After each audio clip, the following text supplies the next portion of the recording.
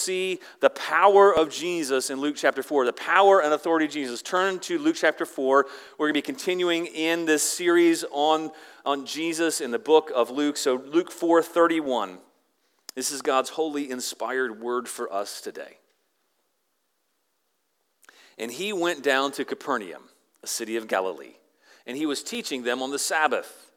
And they were astonished at his teaching, for his word possessed authority. And in the synagogue there was a man who had the spirit of an unclean demon, and he cried out with a loud voice, "Ha! What have you to do with us, Jesus of Nazareth? Have you come to destroy us? I know who you are, the Holy One of God." But Jesus rebuked him, saying, "Be silent and come out of him."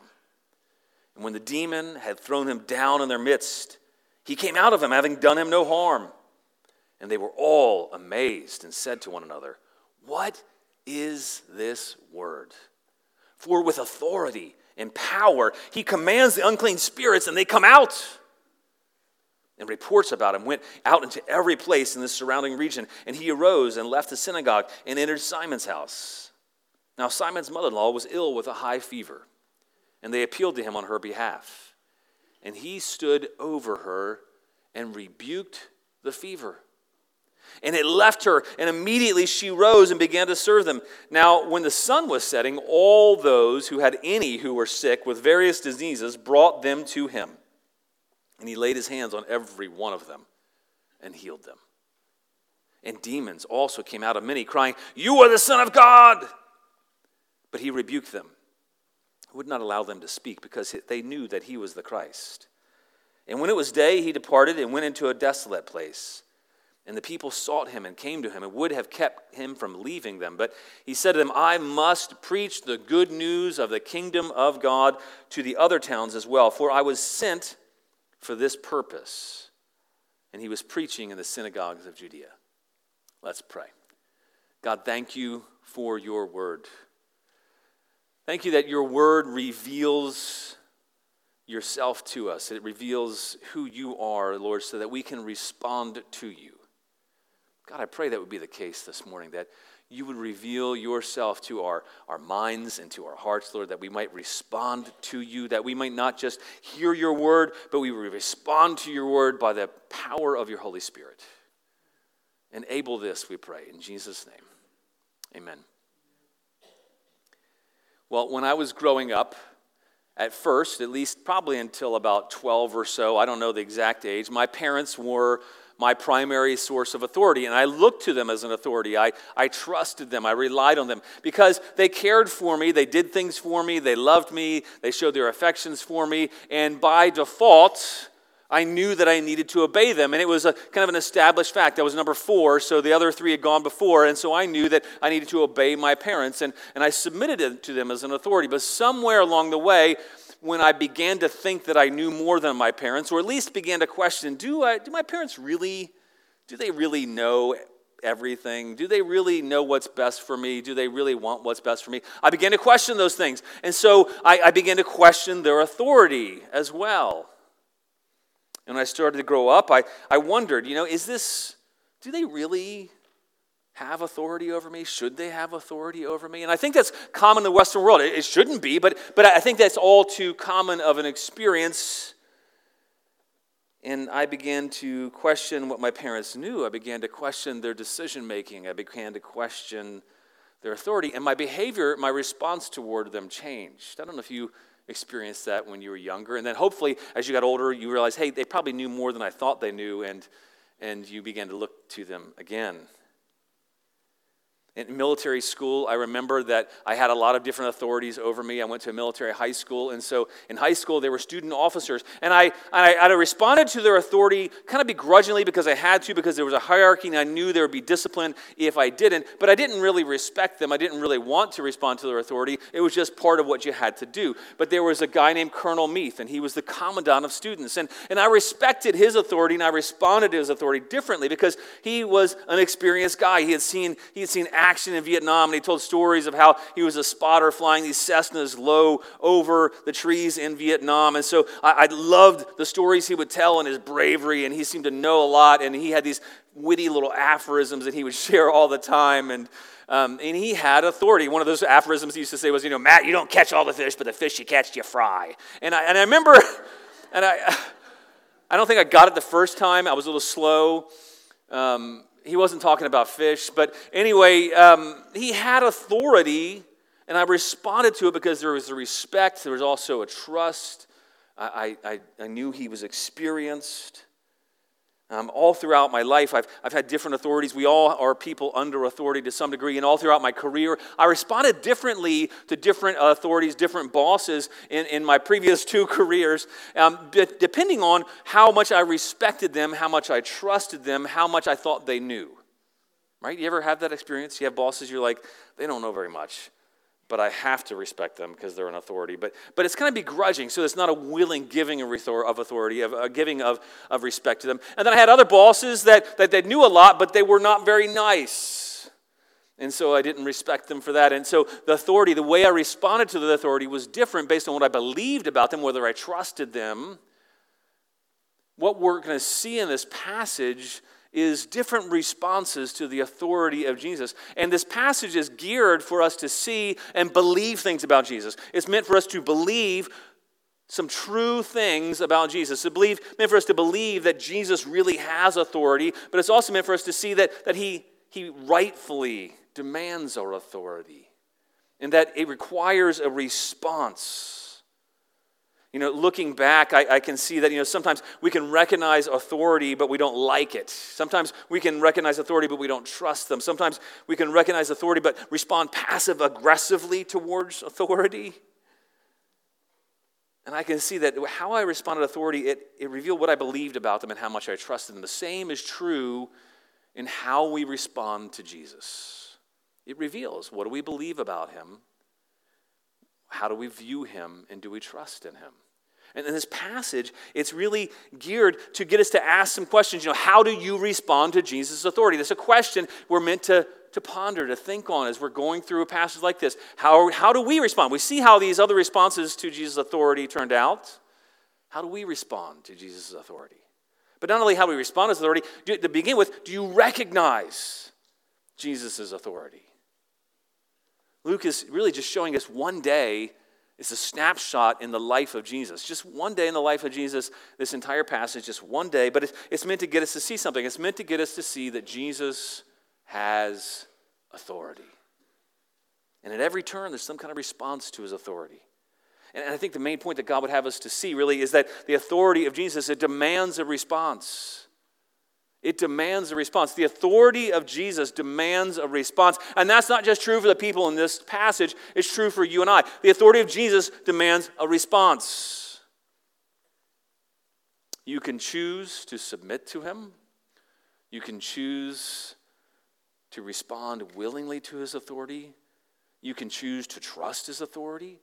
Or you can choose to reject it. But either way, he still has authority. And in the end, his authority will have the final word.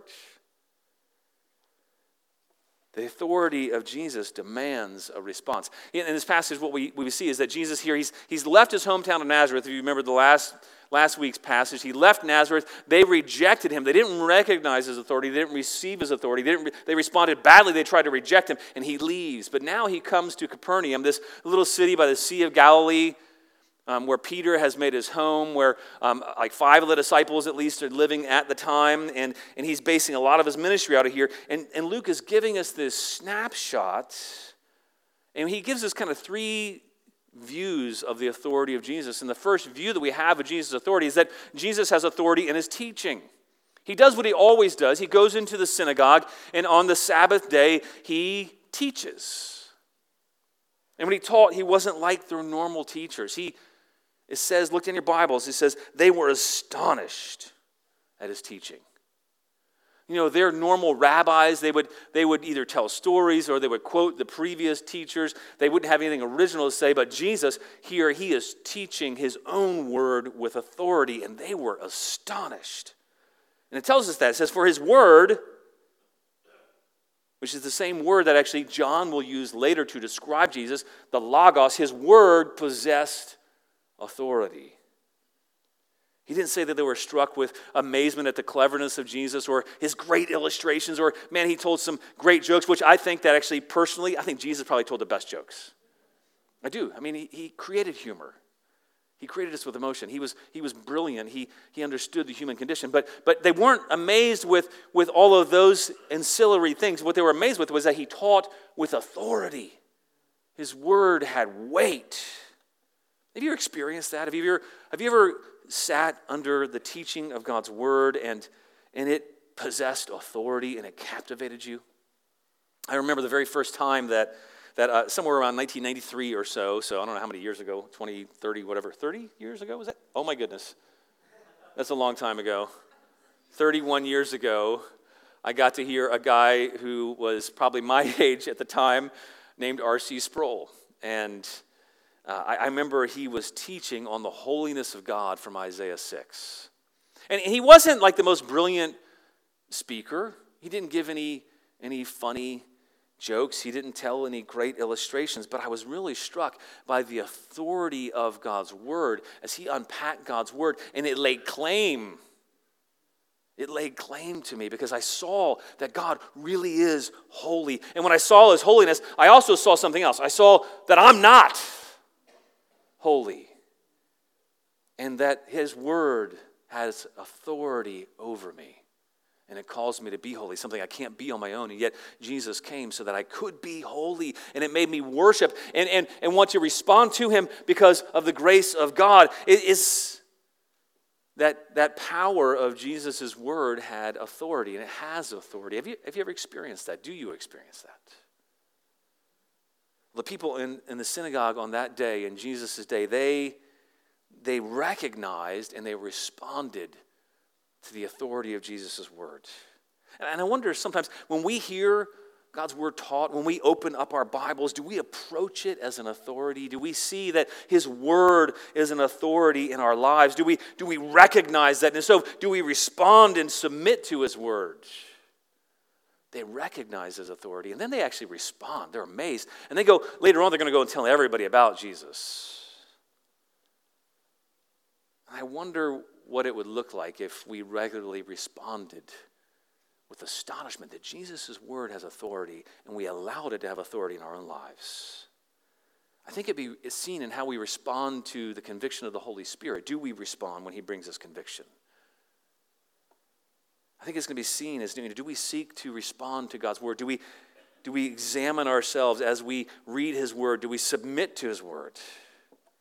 You know, sometimes I think we don't experience the authority of Jesus' word because we actually don't hear it very often. Sometimes I think we allow so many other voices into our lives. Do we place ourselves under his word, not just on Sunday, but each and every day? Do we place ourselves under his word so we can hear his word? Are you listening for him to speak to you through his word? Are you praying over his word as you're reading the Bible? You know, so often our minds are filled with so many other things, with entertainment, with mindless distractions, with news, with busyness. We don't have time to listen to and consider his word. Sometimes I think we need to ask ourselves, are our devices, are our phones, are they more precious to us than his word? What would trouble us more, being separated from our devices or being separated from God's word? When we place ourselves under his word, we will encounter his authority because his word, his teaching, has authority. But what do we do with it? Do we just read it like a self-help book, or do we allow it to have authority in our lives? Do we submit to it? Do we live under his authority? Well, see, the authority of Jesus, it provoked a response, not just in the people, but it also provoked a response in the spiritual world as well, because there is a spiritual world that we are a part of, whether you see it or not. There are forces that are at play that are seeking to keep people in darkness, and his word penetrates the darkness, and it breaks the powers of darkness. And so there is a clash when the authority of Jesus comes into contact with the world, and even in the church. In the church, in the synagogue, is where this happens. Jesus is preaching. Jesus is teaching. And if this can happen when Jesus is teaching, by the way, I think it probably can happen when other people do too. And what we see is that Jesus here, though, he has authority, not just in his teaching, but he has authority over all demons. Jesus has authority over demons. He's preaching. I can just imagine the response. Can you imagine that right now? Just think about that. Ours is Sunday morning. Theirs is Saturday morning, the Sabbath, the synagogue, but church, we're all gathering together, you're hearing preaching, and then all of a sudden, this man, he gets up and he cries out and he goes, what do you have to do with us? And he screams. I'm guessing it got pretty quiet. People probably got a little wigged out. Probably the hair on the back of their neck stood up. They got goosebumps. They're like, oh my gosh, what's happening here? This is weird. But you see what happened is the demon recognized the authority of Jesus. His own people didn't recognize him in Nazareth, but this demon recognized who Jesus really was. And in the response, though, of the demon, it's more in to see that the demon knew that Jesus had authority over him. He was scared. The demon was scared. That's what the forces of evil tremble at the authority of Jesus. We have nothing to fear, by the way. The forces of evil tremble at the authority of Jesus. And this demon, he was terrified, and he cries out with this loud noise, this loud voice, and he was disruptive, though, in the middle of the teaching. I think that's one of the reasons Jesus told him to be quiet. But often I think I've experienced that in ministry at times in various settings, that when you're teaching and proclaiming God's word, there will be disruptions. Sometimes they're subtle, sometimes they're really big. And often those disruptions, I'm not talking about crying babies, by the way. We love that. We love that babies are here, by the way. They're always welcome. It's never disruption. We're good. But I remember I had a small group once on a campus at George Mason, and there was this girl that came in, and she was, I believe, demon-possessed. And she came in, and she came into the meeting. She would just ask distracting questions and take us off track the whole time. And then she would kind of speak up and be disruptive. And I realized something else is going on here. There is a battle going on. Well, this time, this demon recognized that Jesus had power and authority. And look at the question that he says, like, what do you want with us? And he says, have you come to destroy us? Because the demon knew that Jesus had the ability to destroy him. The demon knew that Jesus had power over him. And then he declares something. He says, I know that you are the Holy One of God. That's striking because the people in Nazareth did not know. But even the demons knew.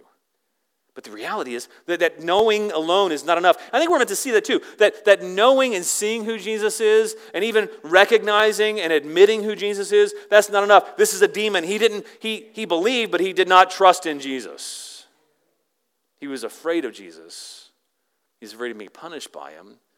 But just believing the truth about Jesus isn't enough. Well, he yells, and Jesus rebukes him. And he didn't do any weird incantations. They used to have all these weird things that they would do to try to exorcise demons in that day. And I think there's still many rituals today for different backgrounds in churches. They try to do all these different rituals. But Jesus, he has so much authority. He just rebukes him with a word, and he says, be silent, come out. With just a word. And this demon comes out of the man. And I think the demon was not just saying we come to destroy us, meaning the demons, but he meant the person too, because demons often cause damage. And yet the power and authority of Jesus is absolute, because it preserved the person even that he cast the demon out of, and the guy falls on the ground, but he's completely unharmed. I think accounts like this are meant to see that we can trust in Jesus, that he has power over evil. Darkness can't stand his word. It drives demons crazy. The forces of evil recognize and must obey, must submit to Jesus' authority.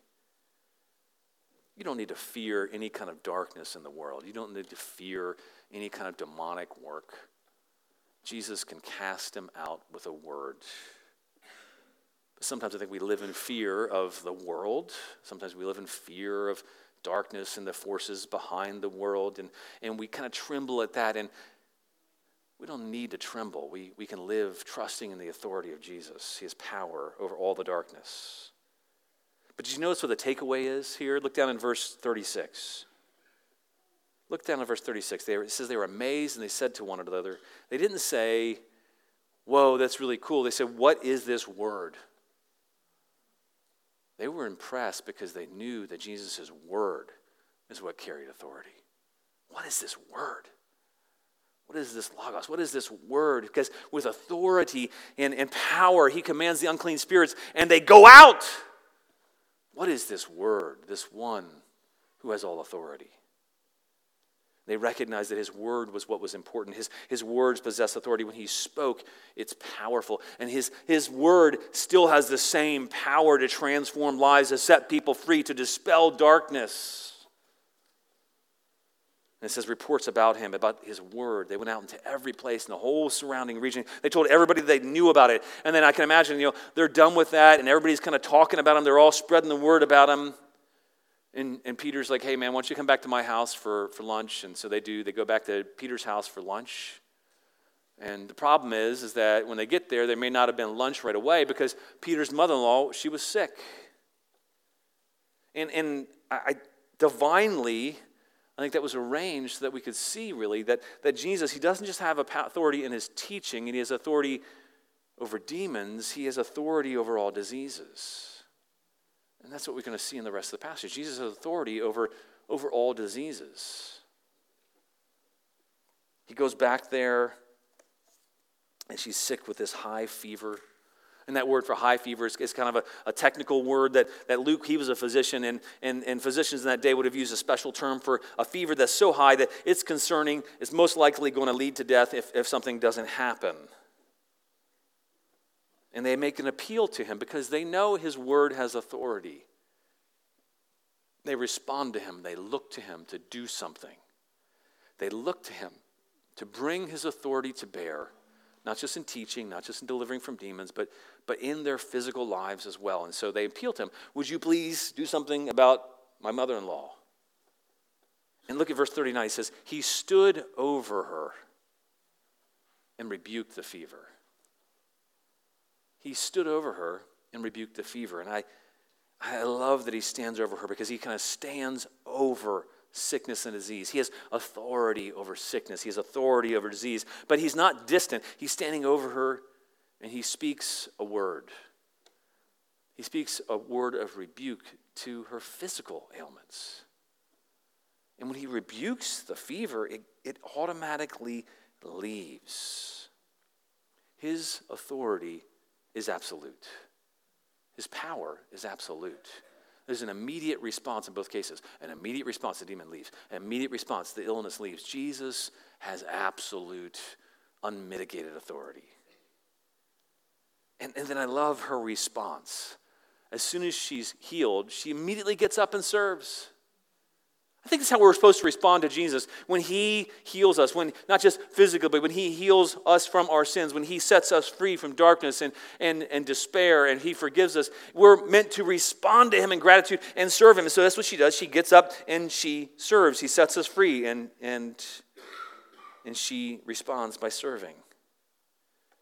I can imagine the meal was pretty fun after that. And they hung out the rest of the afternoon. But when evening came, when the Sabbath was over, and you're wondering, why did Luke include that detail? Because they weren't allowed to do any work on the Sabbath. They couldn't carry things. They couldn't travel distances. But as soon as the sun set, the Sabbath was over. And as soon as the sun set, all of a sudden there's this knock at the door. And they're like, who could that be?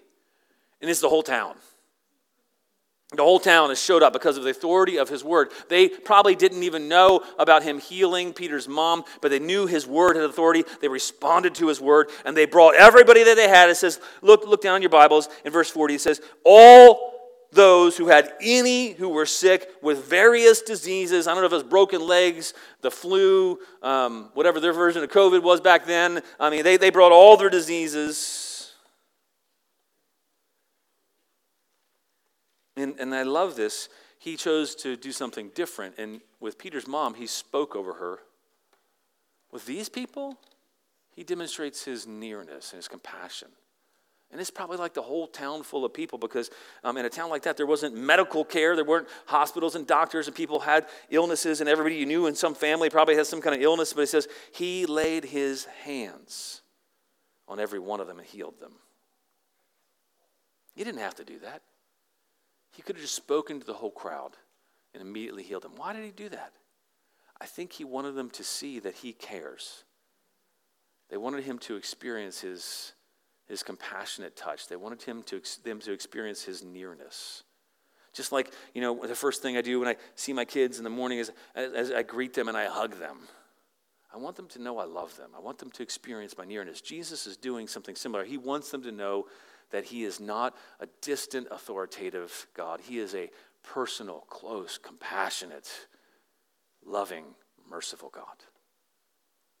His authority is not mean. It is not distant. His authority is full of kindness and compassion and care. He lays his hands on every one of them. And as he does that, it provokes a response from both people and demons. It says as he was healing people, demons came out, a lot of people there too. I think sometimes we downplay that there is demonic activity involved in this world. And there continues to be. It's not like that stopped. And when he's praying over people, demons came out of a lot of those people too. He says, you're the Son of God. And he does the same thing. He rebukes them. And I think one of the reasons why he rebukes them, they knew he was the Christ, but he didn't want that confession being believed because it came from the mouths of demons. He wanted them to see his authority and respond to his authority without trusting in the words of demons. And so he silences them too, doesn't allow them to speak. But sometimes I think we write off the causes of illnesses. He says, some of you are sick because you haven't confessed sin, is what James tells us. Some of you are sick because there's some demonic activity involved. And sometimes I think we even look at mental illnesses and we say, it's just a matter of the brain. But I think sometimes there's evil influences at work. Here's the good news, though. Jesus has authority over all of it. He's able to heal and deliver. And the picture we have from Luke is that Jesus used his authority to minister personally, laying his hands on everybody all night long. As soon as the sun set until daybreak, he must have been absolutely whipped. He must have been so tired. Can you imagine laying hands on him, praying for people? You've already been up all day anyway. You went to church, you hung out, you thought you were going to get, to go to sleep when it is dark. But no, from nighttime until morning, you're ministering, laying hands. And Jesus, he is showing his mercy, his compassion, his giving of himself. And he ministers to the people all night long until daybreak. And finally, when it's daybreak, probably when he's ministered to everybody, he goes and he's like, I gotta go somewhere. And he goes to a desolate place, a place where we can get alone and rest probably. But the people came and they still sought him. And they would have kept him from leaving, it says. But the people, they didn't want him to leave because they knew he had authority. They wanted him to stay. And there's a goodness in that. They're not just being selfish. They see that what they need is the authority of Jesus in their lives. Do you see that? Do you recognize that? Do you have that same posture to Jesus? Do you like, Jesus, I can't get enough of you. I want you to stay. I want to experience your authority in every area of my life. Now, he wasn't able to do because that was just one town among many that he had to go to. And he tells them, and he says, I can't stay because I have to preach the good news. And look at what he says the good news is. You would think it's the good news of Jesus came to set you free. Well, yes, it is. But what does he say the good news he must preach? Look down in your Bibles in verse 43. The good news is of the kingdom of God. Do you think of God's kingdom, of his rule, of his reign, of his authority? You see, the kingdom of God, it's the news that Jesus has been given all power and all authority. That Jesus came to break the power of sin. He came to break the kingdom of darkness. He broke into the kingdom of darkness, and he came to dispel darkness, dispel the kingdom of this world, and bring his kingdom, his rule, his reign on earth. And that's good news. Why? Because otherwise we would be trapped in darkness. We'd be trapped in the kingdom of this world. We'd be trapped in the kingdom of Satan. And it's good news that Jesus would come and say, no, I have all authority. And I'm going to proclaim this good news of the kingdom. That I've come to make all things right, to undo what Adam did and brought the kingdom of this world, brought the kingdom of darkness. I came to undo that. I came to bring the kingdom of God so that you can now live under the good reign and rule of God, not under the reign and rule of Satan, the reign and rule of self, thinking that somehow it's good that we live autonomously from God. No, that's the very worst thing we could ever have. The best thing for us is actually to live under God's good authority. The best thing for our lives is actually for us to live in submission to his authority, in submission to his word, because that's the goodness that he created us for. And so he says, I'm coming to bring the good news of the kingdom. That's the very purpose that he was sent for. And everywhere he went, he came proclaiming the good news of the kingdom, the rule and reign of God.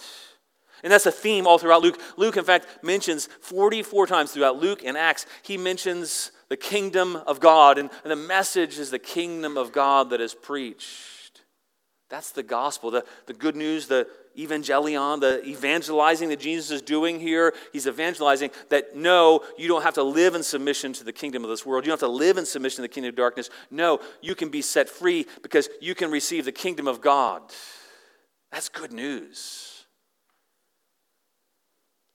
His disciples were sent to proclaim the kingdom of God. In Luke 9, he sends them out to proclaim the kingdom. And in Luke 11, he taught your disciples to pray. He taught us to pray. He says, Lord, let your kingdom come. That's the best thing for this world. It's the best thing for us and for our lives, is that his rule, his reign would be seen in our daily lives, that we would submit to his authority. We're to pray that way. Lord, would we submit to your authority in our lives? Because that is good for us. It's a compassionate, good authority. It's authority that sets us free. That's what we're to pray for. Your kingdom come. Your will be done on earth as it is in heaven. And we're told to pray that way. He told his disciples, don't worry about what you're going to eat, what you're going to put on, and what's going to be over your head, the roof over your heads. Don't worry about any of those things. In Luke 12, he told them, he says, because seek first the kingdom of God, and all these things will be added to you. He tells them, don't be afraid, little flock, because your Father has chosen gladly to give you his kingdom. You don't have to be relegated by seeking all the things of this world. No, good news. Jesus, God, has come to give you his kingdom. Riches without end. Glory in him without end. Jesus, when he instituted the Lord's Supper, he told us, he says, for I say to you that I won't drink of the fruit of the vine from now on until what? Until the kingdom of God, until it fully comes. Can't wait for that day when his authority, when his rule, and his reign will be established over all of the earth. Meanwhile, the question for all of us is, do we respond to his kingdom? How do we respond to his authority? Do we submit to his authority? Do we want that in our lives? Are we seeking that in our lives? Are we praying, Lord, your kingdom come? Because one day he told them in Luke 22, he says, my Father has granted me a kingdom, and just like that, I grant you. Don't seek the lower things of this world. Don't seek the kingdoms of this world. No. He's granted us a kingdom. The kingdom of our God and Father. A kingdom that will never pass away. And we're to live for that kingdom now. Live for that rule and reign now. It's the same thing the apostles preached. That's what Philip preached. He was preaching the good news. It says in Acts 8:12, he says he's preaching the good news about the kingdom of God. And at the very end of Acts ends. And it says in Acts 28:31, they were preaching what? The kingdom of God. And teaching concerning the Lord Jesus Christ with all openness, unhindered, because that is good news. It is good for us to recognize and see his authority and to live under his authority. Good news is that Jesus has broken into a world that was ruled by darkness, that was ruled by evil. He's come to break the power of darkness. He's come to set people free from their chains. And it's good news because he brings all who trust in him, all who submit to his authority, into his glorious kingdom. He has all authority in heaven and in earth. And he's transformed us so that God can now transform our thinking so that it's ruled by him. He can transform our desires so that they're ruled by him. You know that the problem with our thinking is that our thinking is not in submission to him. When we conform our thinking in submission to him, things go well. We conform our desires to his desires. Boy, we live in a way that's best for us. And the good news is all those who are in his kingdom, they're being transformed day by day to look more like our King. That's really good news. Is the good news of the kingdom and the authority of Jesus good news to you? Do you live under the authority that he proclaims? Do you put yourself under the authority of his word? In all three of these cases, by the way, in his teaching, in his power over demons, power over sickness, all three of those, it demonstrates that his power is in his word. Do you put yourself under the authority of God's word? Do you live that way? Do you believe that he has authority over evil? Do you believe he has authority over sickness? Do you trust in him? And do you trust in him to carry out healing in the way that he best sees fit? He doesn't always heal everyone. That's not what this passage is telling us. He did this to demonstrate his authority, and he still continues to heal. He doesn't always heal everyone, because sometimes what's more important is that we grow in character and likeness of him, and sometimes he uses bad things to help us be more like him, because that's really the greater good.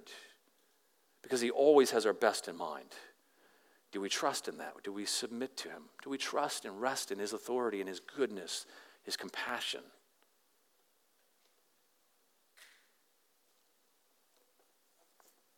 After this, he goes and he preaches in all the other synagogues of Judea. He's taking the good news of the kingdom everywhere else. And he calls his disciples to do the same. But before we do that, we have to see that the authority of Jesus, the kingdom of Jesus, is good news for us. Do you see it as good news? Do you revel in it? Do you live that way? Do you live your life fearful?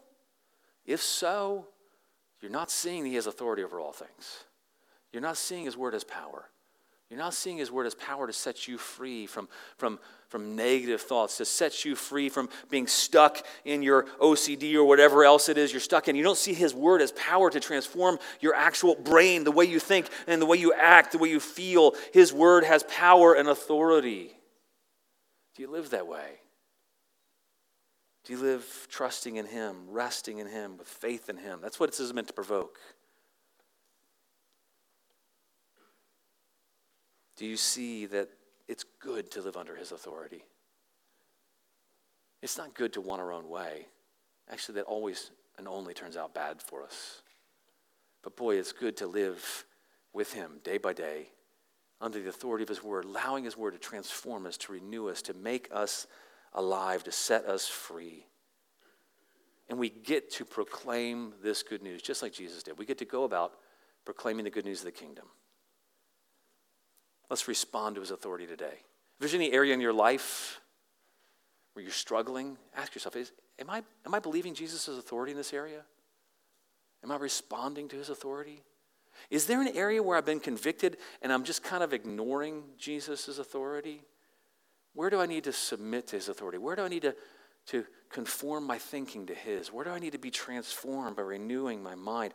Where can I respond to his authority? And then are we declaring that? Because that's the good news the world needs. The good news is the kingdom of God. The world needs to hear that. Let's pray. Father, thank you that you have given all authority in heaven and earth to Jesus. Jesus, thank you that we can trust you because you are good and you are merciful. You are not just powerful and distant, you are close and personal. You care, you're compassionate. You love us. Thank you that you want us to live under the goodness of your rule, your reign, your kingdom. And I pray that we would. That, Lord, each and every day we would submit ourselves to you, that we would receive from you, we would trust in you. And Lord, help us see the joy that comes from living in your kingdom. Lord, let us declare your joy, we pray. In Jesus' name, amen. Let's stand and sing.